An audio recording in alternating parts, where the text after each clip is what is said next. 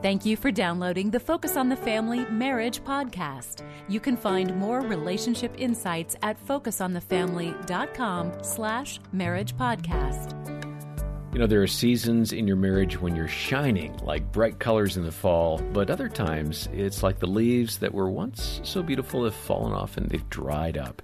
How do you get through those seasons? I'm John Fuller, joined today by Dr. Greg Smalley and his wife Erin. And Erin, every marriage goes through both of those kinds of seasons, right? Absolutely. If you've been married over, well, what would you say, 2 weeks?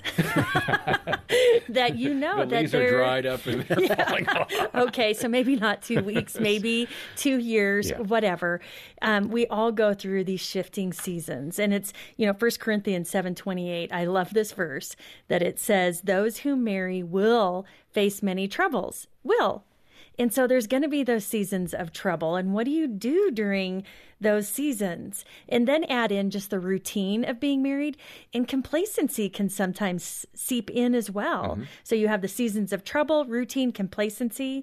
And then the relationship can end up feeling somewhat boring. Yeah. And so all those things can lead to these leaves feeling dried up. But to be fair, we are very optimistic about marriage, and Focus on the Family wants to strengthen your marriage. And there are wonderful seasons for every marriage if you work at it. Right now, we're going to hear from Jim Daly as he talked with author Gary Thomas. Gary has written so many great books, including A Lifelong Love. And here they discuss how a couple can find true fulfillment. When you're looking to your husband or to your wife to fulfill those needs that only the Lord can fulfill, purpose and all that, it will be wanting, and it'll leave you perhaps even bitter.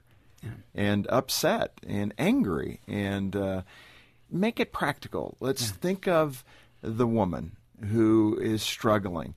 How does she turn that corner, though, Gary? How does she say, okay, I have viewed my husband as mean-spirited, as not someone capable of meeting these needs emotionally for me. He hasn't done it for 10 years.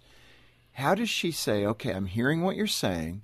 How do I now flip a switch and say, I'm going to seek God for that? What steps can she take to make that happen? Okay.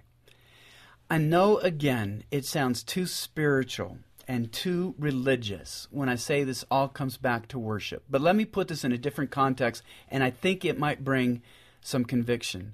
What is a Christian forced out of Iraq supposed to say when they've lost everything they've owned and they're fleeing their lives? They literally have nothing. They don't know where the next meal is going to come from their family. Everything they have has been taken away. What does a spouse say whose partner has come down with Alzheimer's, who most days doesn't even recognize them, who can't get anything from their spouse? At those moments when life is so destitute, whether because of history or because of health, are we supposed to say that that marriage doesn't mean much? But where faith is shown is when we have, I think, a biblical truth that one spouse told me. She talked about how frustrated she was in her husband, but this verse that lifted her up, blessed are the people whose God is the Lord. And she realized that's absolute. If God is my Lord, I'm blessed. And I have to recognize that if everything else in my life goes wrong, if I'm destitute, if I'm hungry, if I'm terminally ill, I'm blessed because God is my Lord. Now, I know that sounds like I'm avoiding the issue. It's painful if you're suddenly homeless because of political chaos in your country. It is painful if someone you've loved for 50 or 60 years doesn't even remember your name. But you know what? That's real life. And so if it's a lesser degree that you have a spouse who, for instance, will fix things around the house but is never going to have a serious emotional conversation with you, or you have a wife that is happy to give you a back rub but maybe doesn't show quite the amount of affection you would like to have. I think it comes back to, how do I cherish what I have instead of focus on what I don't? That's what I think leads to joy. Hey, Gary, in your book, A Lifelong Love, you talk about artificial intimacy. To me, when I observe the culture, I feel like there's a lot of artificial intimacy. What defines artificial intimacy, and by default then true intimacy? Artificial intimacy begins with infatuation. infatuation isn't based on reality. You're literally relating to someone that doesn't exist. You're giving them strengths they don't have. You're missing weaknesses that they really do have. But infatuation is so powerful, it binds the two of you together, but it's not real. Love is based in understanding. The last thing infatuation is based on is understanding. Infatuation is based on fascination. So what happens is a couple is infatuated. That's what's binding them together. And we know about 12 to 18 months that infatuation is going to begin to fade, which is about the time a lot of couples will then start to plan a wedding. Well, that's something that keeps them together. It's something that they talk about. I've known couples, that's what they talk about for a year. It's a 30-minute ceremony often and a maybe 2-hour reception, but that keeps them going for a year as they're making discussions, they're doing all of that. And then they go from planning the wedding to setting up a new home together. And again, that's a little bit of artificial intimacy. Where are we going to put the garbage can, the left-hand side of the sink or the right-hand side? Where's our new coffee shop? What kind of pictures are we going to put up? And then that starts to get old, but about that time, kids often come along. Oh, there's a lot of intimacy there. You're building kids together. You go to childbirth classes. You share the birth of your first child. You set up the nursery, and then you have the more issues of how do we raise toddlers, and now they're teens, and how are we doing that? But the whole time, you've really been teammates. You haven't been intimate soul partners. You're not sharing. You're doing these tasks. And the problem that you see, and therapists will say this, that the empty nest divorce rate has gone through the roof now. Because what happens is a couple hasn't built intimacy. They've had shared tasks like teammates. And what do teammates do when the season is over? They go back to their own homes.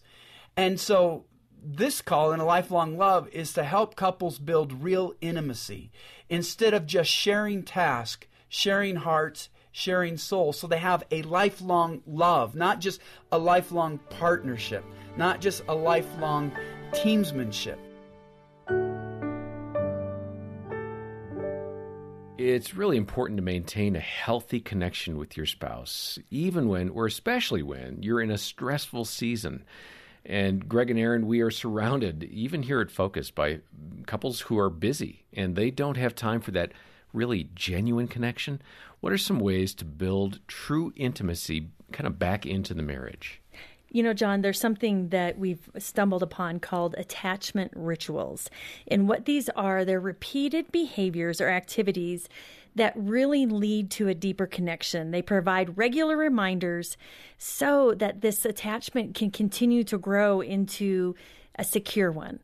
That, you know, the same way we attach to our children, or our children attach to us, the same thing is true in marriage. And what an opportunity we have to build that through these little rituals that we can do each and every day. And that's why for the busy couple, it may not be that, oh, we can go on all these vacations and do date nights. Instead, what they're finding is the more powerful way to connect are through just these little rituals, like how we say goodbye to each other when we're leaving in the morning can become a unique ritual that develops meaning. For Erin and I, we've really focused on this one. And so although this morning I didn't even say goodbye because I think you were in the shower, Annie was our youngest daughter, was doing something, so I just like dragged her out to the car. So we didn't do that this morning, but the good news is there's always tomorrow. But us, how we say goodbye, it's created meaning. Like we know that's a quick opportunity to give each other a kiss and to pray for one another, just to encourage each other. Whatever's going on in that day. So it's taken meaning. So so we look for one another in the morning. Mm-hmm. You know, how you say goodnight, how you greet each other coming home at night. All these can become little rituals that strengthen that attachment, that connection. Yeah, and one of my favorite ones is when you call me in the middle of the day, he'll call me and just go, "Hey, how you doing?" And I'm like, "And what do you need? What's going on?" And he's just calling to connect with me. I was just complaining John Fuller did this or that. It really hurt me. It means the world to me that, again, he's thinking about me during the day and just calling to say, "Hey, how you doing?" So it's really, it's a matter for this couple in the midst of all the busyness just to think about what are some of these daily, seemingly mundane rituals that we could do. Maybe it's, hey, let's make coffee and sit down, before the day starts for 10 minutes. Yeah. Let's exercise. Let's shop together. Let's do some chores together.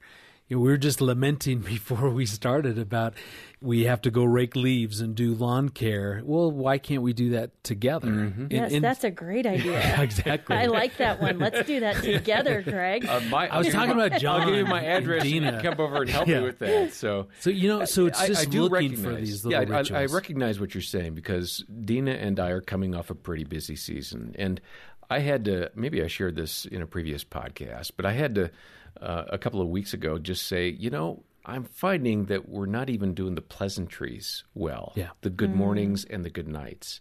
She's exhausted and she fades off, and I'm maybe working on the computer or on the sofa reading, and I realize, she's probably asleep and the light's off.